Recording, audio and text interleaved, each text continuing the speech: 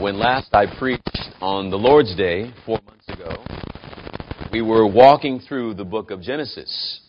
As a matter of fact, we had just completed and concluded the 22nd chapter of the book of Genesis. We shall return to our study through the book of Genesis in a couple of weeks, Lord willing.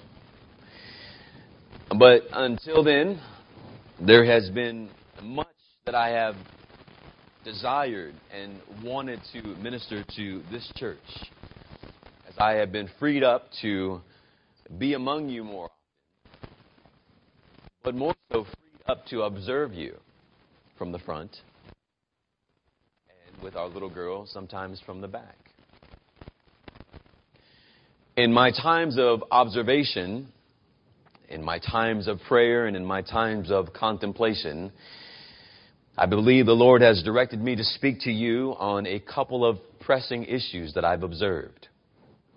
They will be vital for you. They will be of most importance for you, God's people, to hear. I believe that these matters not only concern some of you, but all of you, and myself included. I say to you this morning, as Charles Spurgeon once said to his church, today, I feel that I will condemn myself. My prayer is that the Holy Spirit, that as He deals with your hearts, that He would also let me deal honestly with mine. Today, I will preach being aware that I am the chief offender, and that you may also be given eyes to see that each one of you, in your own way, has also offended God, although not as grievously as me. Therefore, I pray today that as the Word of God goes forth, that you would not sit there believing that I am presenting myself as somehow more righteous than you are, or somehow more worthy of pointing my finger in your direction. No. Dear ones, may the Lord Jesus Christ, who walks among us, through His renewing grace, apply this sermon to my own heart, just as He applies this sermon to yours, and that we together would return to our first love. With that said, let us stand for the reading of God's Word. The book of Revelation, chapter 2, verses 1 through 7.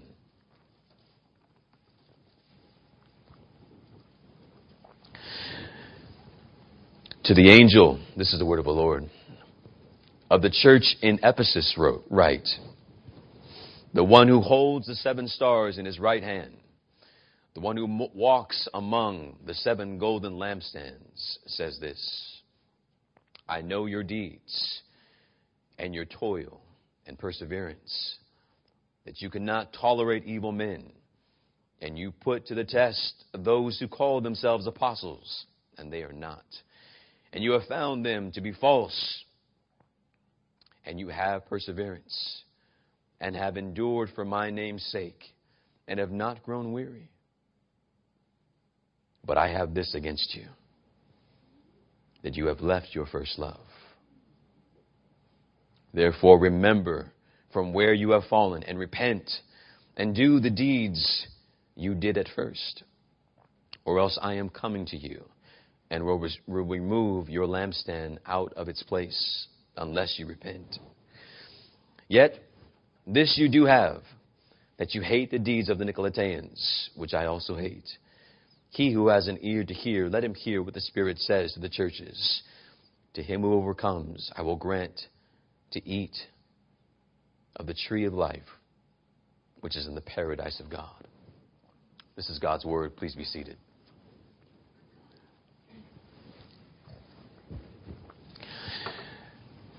Dear brothers and sisters, this will not be a detailed exposition of this text as we would normally do, but rather, as Christ declared at the end of this passage, he who has an ear to hear, let him hear what the Spirit says to the churches. This morning, I pray that you would listen to Christ, who spoke to this church in Ephesus so long ago. Christ who speaks to His church here in Bakersfield now today. I pray that your mind would be alert to take heed to the words of your Master and my Master. This morning I have 4 points for your contemplation. Number one, the commendation of this church. The commendation of this church. Though the pen of the Apostle John was writing this letter to the church in Ephesus, it was really the Lord Jesus Christ who was speaking to this church. It was really the Lord Jesus Christ who is the author of this letter. For it is Christ who speaks, and He says it is He who holds the church in His hands. It is He who walks among those who are called to be light in this world. And I wonder if you've ever stopped to consider that particular fact. That in churches that are true churches, in churches that truly preach the gospel, in churches that are belonging to Christ, that Christ walks among them. Therefore, Christ walks among you and I here today. Christ is present today in a real and unique way. And what does Christ, who walks among His church, what does He have to say to her? He says in verse 2, I know your deeds. I know your deeds. The Lord Jesus Christ commends His church, this church of Ephesus, by saying, I know your deeds. The Lord knows. This church was not only known by the Lord, and it is not a small thing to realize that your church is known by Christ. Though it may not be known by the rest of the world, it is nevertheless known by Christ. Now, our desire is not that we might become a church popular to the world. Our desire is that we might be a church that is known by Christ. Not known by the world, but known by heaven. Why was this church known by Christ? Not just because of their profession of faith, but because of the action that accompanies faith. The Lord said to this church, I know your deeds. The church of Ephesus was an enormously significant church. From this church, the gospel spread to various parts of Asia Minor. In fact, theologians believe that most of the churches of that day were filled with people who first heard the gospel in Ephesus. The church of Ephesus had been planted by the Apostle Paul. It benefited from the preaching of Apollos.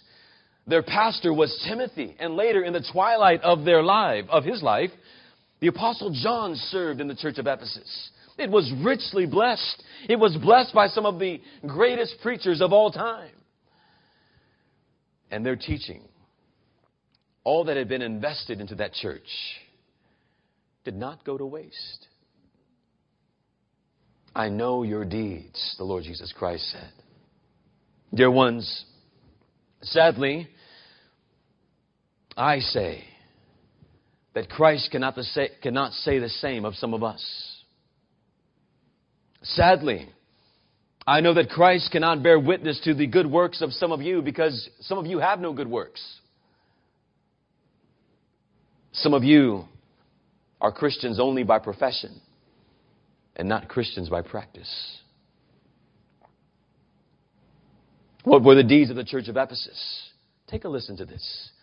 Take a listen to the good deeds of this church and ask yourselves, do my deeds, do our deeds match their deeds? Verse 2, you toil, your toiling and your perseverance. That you cannot tolerate evil men. That you put to the test those who call themselves apostles and they are not. And have found themselves to be false. You have perseverance and have endured for my name's sake, and you have not grown weary. Brothers and sisters, who among us would not be satisfied with this list of accomplishments set out by the Lord Jesus Christ Himself? He has testified that they have toiled. They've worked hard. Some people work, and some people work hard. This church learned hard work from the Apostle Paul. Paul, who said that he labored hard, that he labored harder than any of the other apostles, that he labored so hard to the point of exhaustion. This church worked hard. And they did not faint in the midst of their hard work. Some work, and after a time they are exhausted and they want to retire. There are many a preacher who retired from the pulpit when there was still much strength left in their bones and in their bodies. Not this church, though. They persevered. They pressed on. They marched forward. That they were not a flash in the pan kind of church. They labored on. They pressed on year after year, even though they endured and encountered persecution and trouble. They persevered. What is more, this church was an Orthodox church.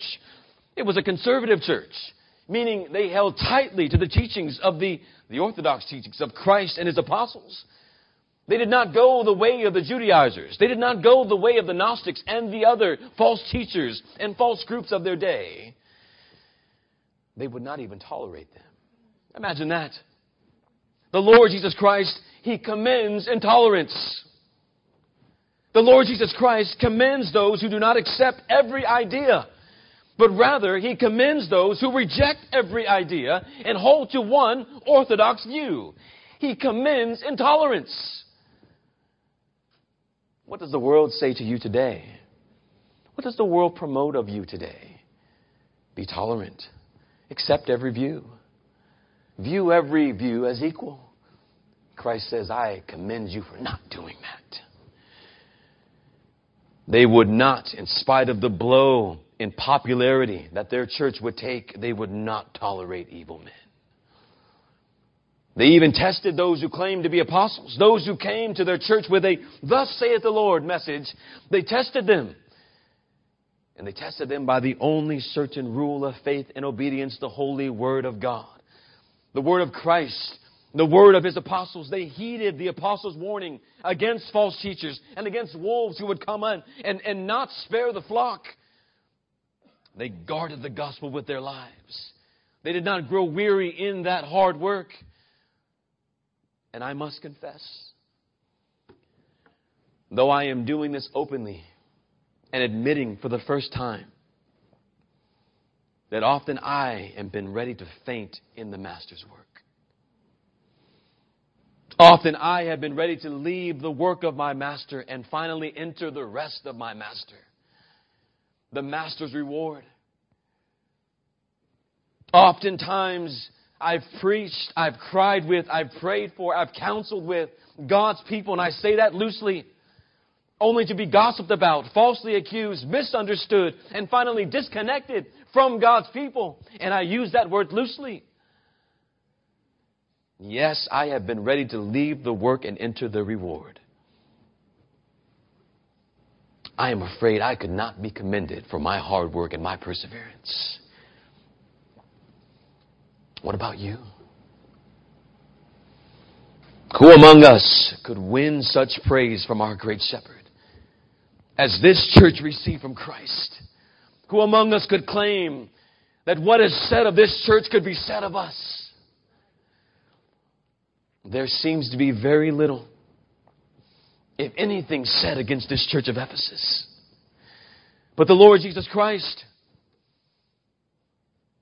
He not only sees what is done in the light, He sees what is in the dark crevices of our souls. Number two, the church who left its love. But I have this against you, that you have left your first love. The Lord did not have a critique. I've got this against you. They have abandoned the love they had at first. This rebuke must have come like a shot in the heart to this church of Ephesus. Imagine all of the wonderful things that they have been doing. All of the things that have been said about this church that we would love to be said about us from Christ. And yet, when the Lord searches the heart, He finds that there is no love there. That love has been abandoned. What love? What love is Christ speaking of? It's the love that energizes all. It's the love that transforms and fuels all. Simply put, it is the love the bride has for her groom, the Lord Jesus Christ. And they had left it. It was not lost. It was abandoned. It was not lost. It was simply and sadly walked away from. It was not just love. It was first love. Their first love. It was the love they had for Christ when they were first united to Him by faith. It was that love they left. Do you remember that love? Let's go back there for a moment. It's not been that long for some of you, especially in terms of eternity. It's not been that long. Do you remember when you had first been given eyes to see your sin? Do you remember your rejoicing when Christ vowed to remove the curse of sin and the stain of sin from your life? Do you remember when Christ said that He will cast that sin as far as the east is from the west? And the joy and the exhilaration that you felt when you realized that He would remember your sin no more. Do you remember how you loved Him so? Do you remember passing by, even running by all other loves and giving your love only to Christ alone? If Christ had said, give all that you have to the poor, you would have done it. And you would have thought of yourself as being amazingly rich, having emptied yourself to Christ. If Christ had told you, take a bullhorn and preach in the middle of the marketplace, you would have done it and you would have felt no shame.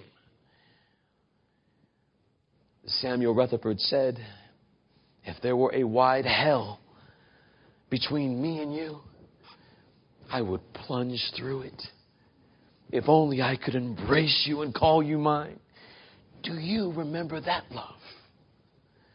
When you loved like that? Do you remember when there was not a single thing in the Bible that you did not think was most precious? Do you remember when there was not a single command in the Bible that you did not consider more precious than silver than gold? When the doors of the church were open, you were there. When there was a prayer meeting, we were there. If there was a Bible study or corporate evangelism, we were there. Nothing mattered. Not our jobs, not our schedules, not our appetite. Because our appetites were fulfilled in Christ. Christ consumed us. He was the food that we ate, and we were satisfied in Him. And now today, everything for Christ is an inconvenience. Even as I speak to you now. Everything for Christ must be hurried. We don't have time. Not for Christ. Not for His church. We cannot come for early morning prayer because we've woken up late. And now arriving at church is arriving late at church is the regular pattern of our lives. We cannot come to a Bible study for an hour because it may cut into the sleep that we need. We cannot come to evening service even though we've committed to it, because we believe that it's somehow legalistic to attend evening service, or even legalistic to be asked to come to evening service. Our activities are more important. Our families are more important than the grace that is provided for us by Christ as we gather with the saints. Oh, Pastor, I'm not saying none of those things. Dear one, aren't you? Aren't you? Maybe not so much with your lips, but with your hands and feet. They are speaking loud and clear. We cannot come to pass out gospel tracts, feed the hungry for 1 hour, because our activities are way more important. The things that we used to long for could not wait for. Look for the calendar. When is that next? We avoid like the plague. We used to do those things when we loved Him. Do I need to do those works? Do they prove my love? It's possible to do those works without love, obviously, Church of Ephesus. But Christ did not rebuke for 1 second the works they did. He rebuked the heart in which they did them. As a pastor, it is sad to see how we seek the comforts and pleasures of the body rather than the prosperity of our souls. Some no longer believe that there is any blessedness in the Lord's day. Some no longer believe that there is any longing or desire to be in the presence of our Savior when we gather with the saints. How obedient we used to be. If there was a new command, we loved it and we obeyed it. But now we see the advantage of the other side. Now we are lawyers. Now we're presidents of the debate team. For we constantly argue how much God's Word really applies to our lives. Remember when the Word was precious? Now if we hear a sermon, if we're able to stay awake through it, if we're able to not get up excessively through it for unnecessary reasons, we are barely moved. At one time, our pens never stopped moving. At one time, our notebooks were filled with notes, pages upon pages of what we've gathered and what we've learned. And now not one single letter of the alphabet is written in our notebooks. Why? Rather than being blessed and enriched by sermons, we complain about them. Sermon was too long. It was too wordy. It was too loud. It was too deep. It was too shallow. And granted, the minister, me, I have many faults. But the question is whether there has not been a greater change in you than in me. Some say the sermons are not as good as they used to be. No, dear ones, your ears are not as good as they used to be. Your hearts are not as good as they used to be. Remember when you loved Him. Remember when you lived near to Christ and enjoyed His presence. Remember how little it took to make a good preacher. Remember how little it took to hear a sermon and be blessed by it. The preacher could be poor, he could be silent, he could be weak in his delivery, and yet our hearts felt like they could leap for joy at his preaching. They did not give us a new thought per se. They did not give us new information per se, but they talked about Christ, and we were satisfied with that. I recently heard a sermon. It was not eloquent. It was not impassioned. It was not presented by someone with great charisma. I was not moved to tears at the end of the sermon. But, dear brothers and sisters, he preached Christ. He preached hope, and I was convicted to my soul for my attitude during his sermon. This man is preaching before all of these people. He's not eloquent. He's not charismatic. There is no power, it seems. And at the end of it all, I had to say to myself, but he preached Christ. But he preached Christ. And what more should we want for God's people on his day than to hear Christ and him crucified? We've heard too many sermons that we should have profited from, that we should have been blessed by. But we've thought too much about style. We've thought how many points, how long, mistakes in their grammar. And what was the reason for all of that?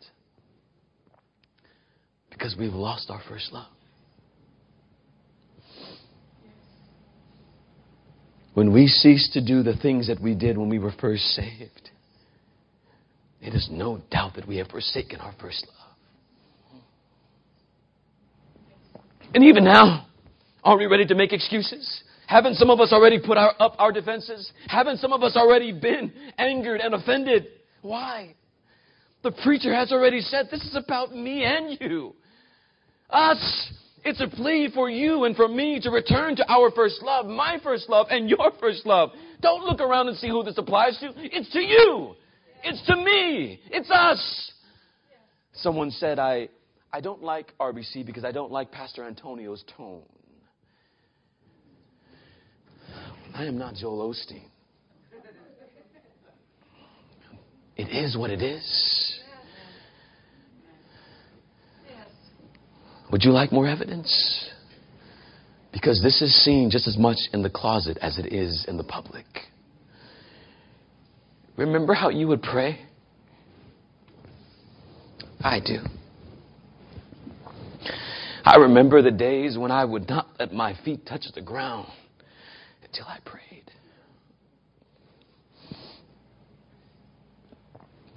I remember walking in my room, pacing back and forth and praying. I remember putting on music and worshiping God in song for what seemed to be like days. I felt as if I was in the very throne room of God on those days. What happened?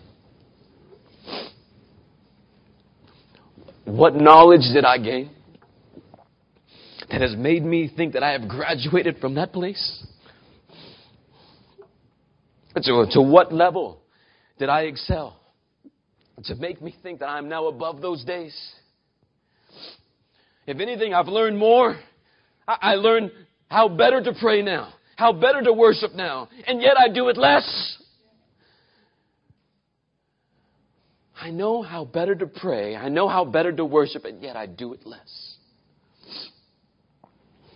I've left my first love. I know more now. I've become wiser in some respects now, and yet I have not myself known what I should know.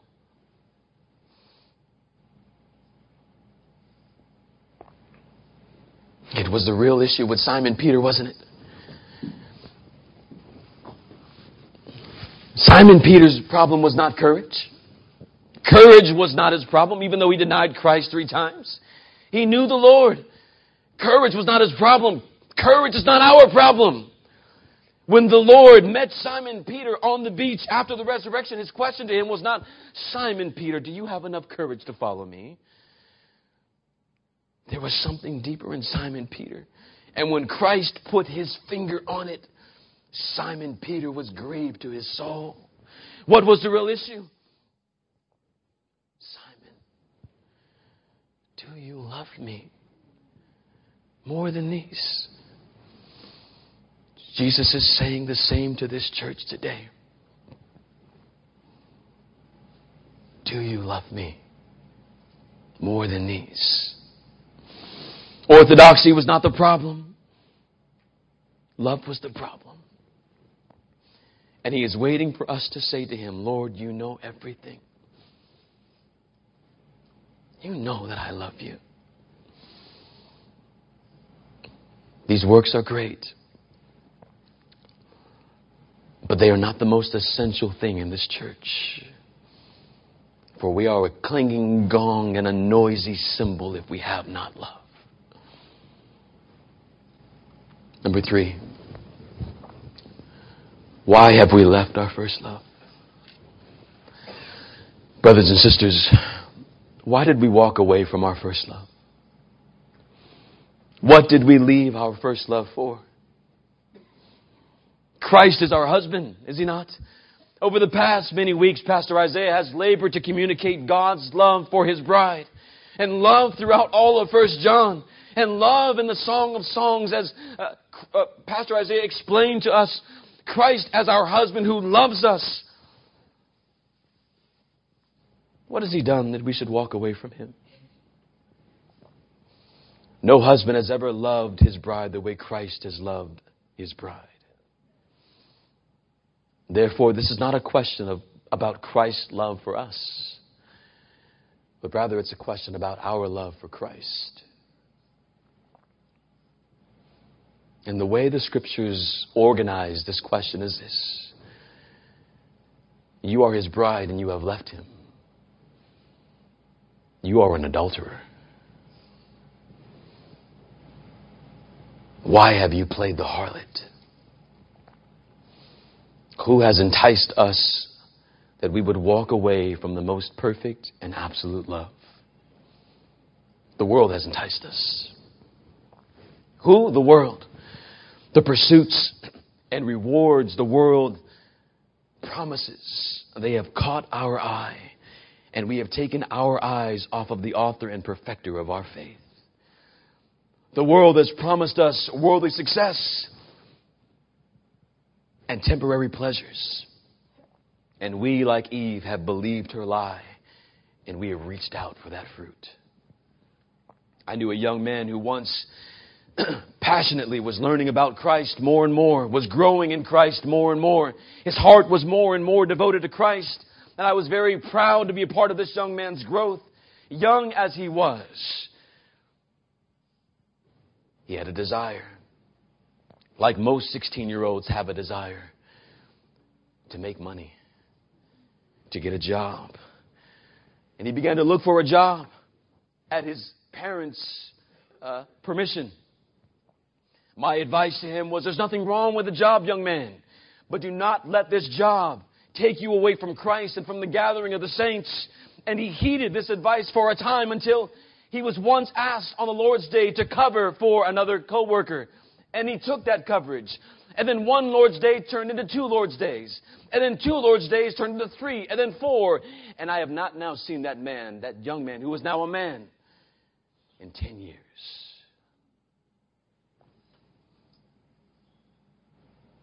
Too much of the world is a bad thing. We live in this world, but we must not be of this world. Some would rather do more business with the world than business with the kingdom of heaven. Some only care about their jobs, and their jobs consume them. Why are you there in your job? Only to make money? Don't you believe in the providence of God? Don't you believe that wherever you are, you have been placed there by God? And though you are there to work, you are also there to be a witness. Are you a witness on your job? What do you do with your money? How often do you allow your job to take you away from the gathering of the saints? And brothers and sisters, this is applied to everything, to sports, to education, to occupation, and the like. It is to all of those things across the board. What has caused you to turn your back on your first love? What has enticed you? Worldly companions have caused us to leave our first love. Some have not only been too involved with the world, they have also been too involved with worldly people. Some of us have not one saved friend. If we were to count our friends and number them, they would far outnumber those who we call friends that are saved. The unsaved outnumber the saved that we call companions in our lives. Should we seek to evangelize the unbeliever? Yes, of course. But are you? Are you making the gospel known to that multiplicity of friends you have? Are you calling them to join you for worship? Have you invited them to your church? When Christ was your first love, you did. I can remember a friend, loosely I say, not a friend, someone I knew in high school. After I had just been saved, I seen him in the registrar at BC. And he was a person that I always wanted to be like. He was the most worldly of the worldlians. Kicked out of school. Known for being high all of the time. And I thought he was great and I thought he was cool. And I seen him. And I said, hey, Tommy. And he says, what's different about you? And I said, it's Christ. Christ is different about me. I was 19. Would you be so bold today to say to those whom you have not seen, or even those who you see on a regular basis, turn to Christ. Be saved. When Christ was our first love, there was no company that suited us better than the company of those who profess Christ. Now, those who deny Christ are our closest companions. Now, those who make no mention of Christ make us the most comfortable to be around because they don't talk about Christ. Some of us can only but for a few moments talk about spiritual things until our attention is diverted and we no longer can stand it. Why? It's because we've left our first love and we no longer have anything to offer. When we were walking with God, we could not but for one moment stop talking about him. And now that we are far off, we know it. And so any spiritual conversation makes us uncomfortable. We know that we've left him. That's why we avoid spiritual talk like the plague. Why have you left your first love? The world, worldly companions, and worldly trouble. Have troubles that we all encounter in this fallen and sick world caused your love for Christ to cool? Has unemployment caused your love for Christ to cool? Has difficult and even broken relationships caused your love for Christ to cool? Have physical sicknesses and illnesses caused your life to cool, your love for Christ to cool? Have mental sicknesses caused your love for Christ to cool? Has growing debt caused your love for Christ to cool? Have great expectations that have not materialized and the like caused your love for Christ to cool? And what we do when this love is cooled, we look around at our church and say, it's the church's problem. It's the church's fault. It's that pastor's problem. And we look at everything else except for ourselves and say, no, I am the problem.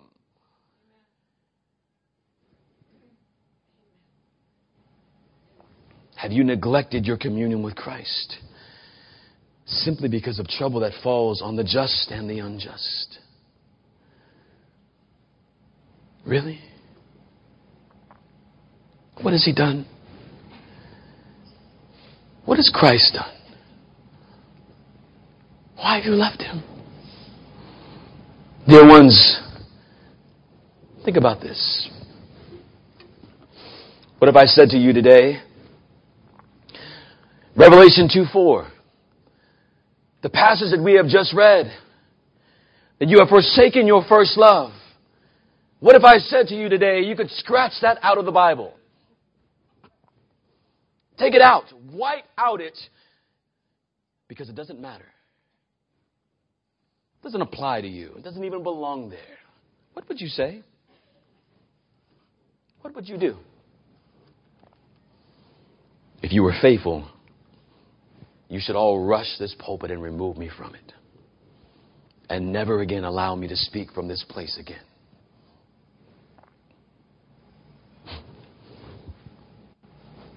But does it matter? If you would have that kind of zeal for me to say it doesn't belong, then does it matter to you that it's even there? Does it matter? Does it make any difference in your life that he has said the most important thing in this world is that you love him? Because if you would feel anger towards me saying it doesn't belong there, what difference has it made in your life, and why would you care if you don't believe it? Could it be that behind all of the things that we have sought to do, all of the years of service that we have offered to the Lord, that we are simply trying to mask the very fact that we are trying to substitute other things for the thing that Christ wants most from us, that we love him? Spurgeon said, one of my besetting sins, I feel, is this: if there is anything to be actively done for Christ, I instinctively prefer the active exercise to the quiet, passive of his presence. You know what that means? That means I love to do all of the work. But those things that most test the temperature of my heart and my soul, those are the things that I neglect. The time of silent prayer, the time of fellowshipping him and communing with him in his word, the time of loving my wife when no one can see how I talk to her, the time of loving my children when no one can see how I treat them. They know, they see, Christ knows, Christ sees, and those acts are most evident of where your soul truly is. Love to Christ is dependent on our nearness to him. If we are near to Christ, we can't help but love him. But when we go days and weeks and years without loving him, we soon learn it's impossible to love a stranger. My dear brothers and sisters, if these words have struck you thus far, then praise be to God. Praise be to God that He has given you ears to hear what the Spirit of God is saying to the church. But Christ does not leave us there, does He? Christ provides for us the way back. The shepherd of our souls is leading His sheep back to Himself. And He provides the way back to fellowship and back to communion with Him. And what is it? Verse 5. Therefore remember from where you have fallen. And repent. And do the deeds you did at first. Or else I'm coming to you and will remove your lampstand out of its place unless you repent. 3 R's in closing. What is the way back? Remember. Remember. It is a twofold kind of remembering. Remember the place where your heart was inflamed. I read a testimony the other day, and the place for this man was in a hotel room across the country. The Lord once again, and maybe for the first time, inflamed this man's heart to love Him with all of his heart, mind, soul, and strength. He remembers it was there. It was at that place, at that time. For me, it was while I was on a couch, sitting in my living room, coming to grips with the fact that I should be dead. And yet I was spared in that automobile accident. That though a GMC Mack truck hit me on my driver's side and I should be smothered, or I should have been smashed to pieces, I walked out of that car, rolled out of that car without a scratch. And I sat on that couch and remembered all of what I had been told all of my life, that there is a heaven and there is a hell.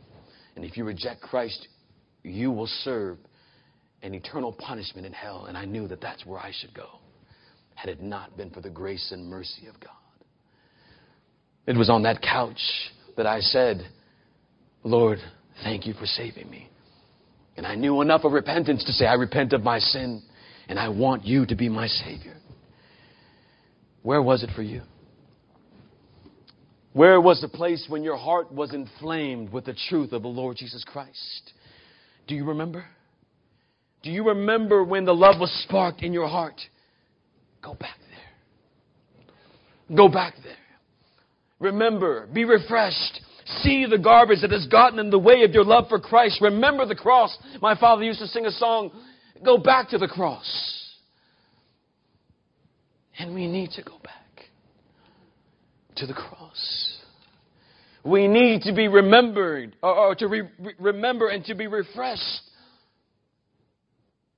of the day when we were pulled out of the depths of our sin and rescued from the wrath and punishment of God. Go back to the cross. And where is the best place for you to remember than at the Lord's table? The Lord has commanded His people to come to the table, to eat in remembrance of Him. And when we eat and when we feast upon Him, we remember the grace that has been offered to us at the cross by the breaking of His body and the shedding of His blood, the day when you were saved. And what we are doing today, it meant something to you. Have you longed to come to His table, to feast with Him? Do you remember the pit from which you were pulled? Do you remember where you were when you were saved by Christ? And the other remember is this. Remember what got you off track. I was doing so well. I was running with great stride. What broke my stride? Yes, that's what it was. I was doing so good and then I began to miss church. That's what it was. I was doing so good and then I got a job. That's what it was. I was doing so good and then that activity got in the way. That's what it was. I met that boy or I met that girl. That's what it was.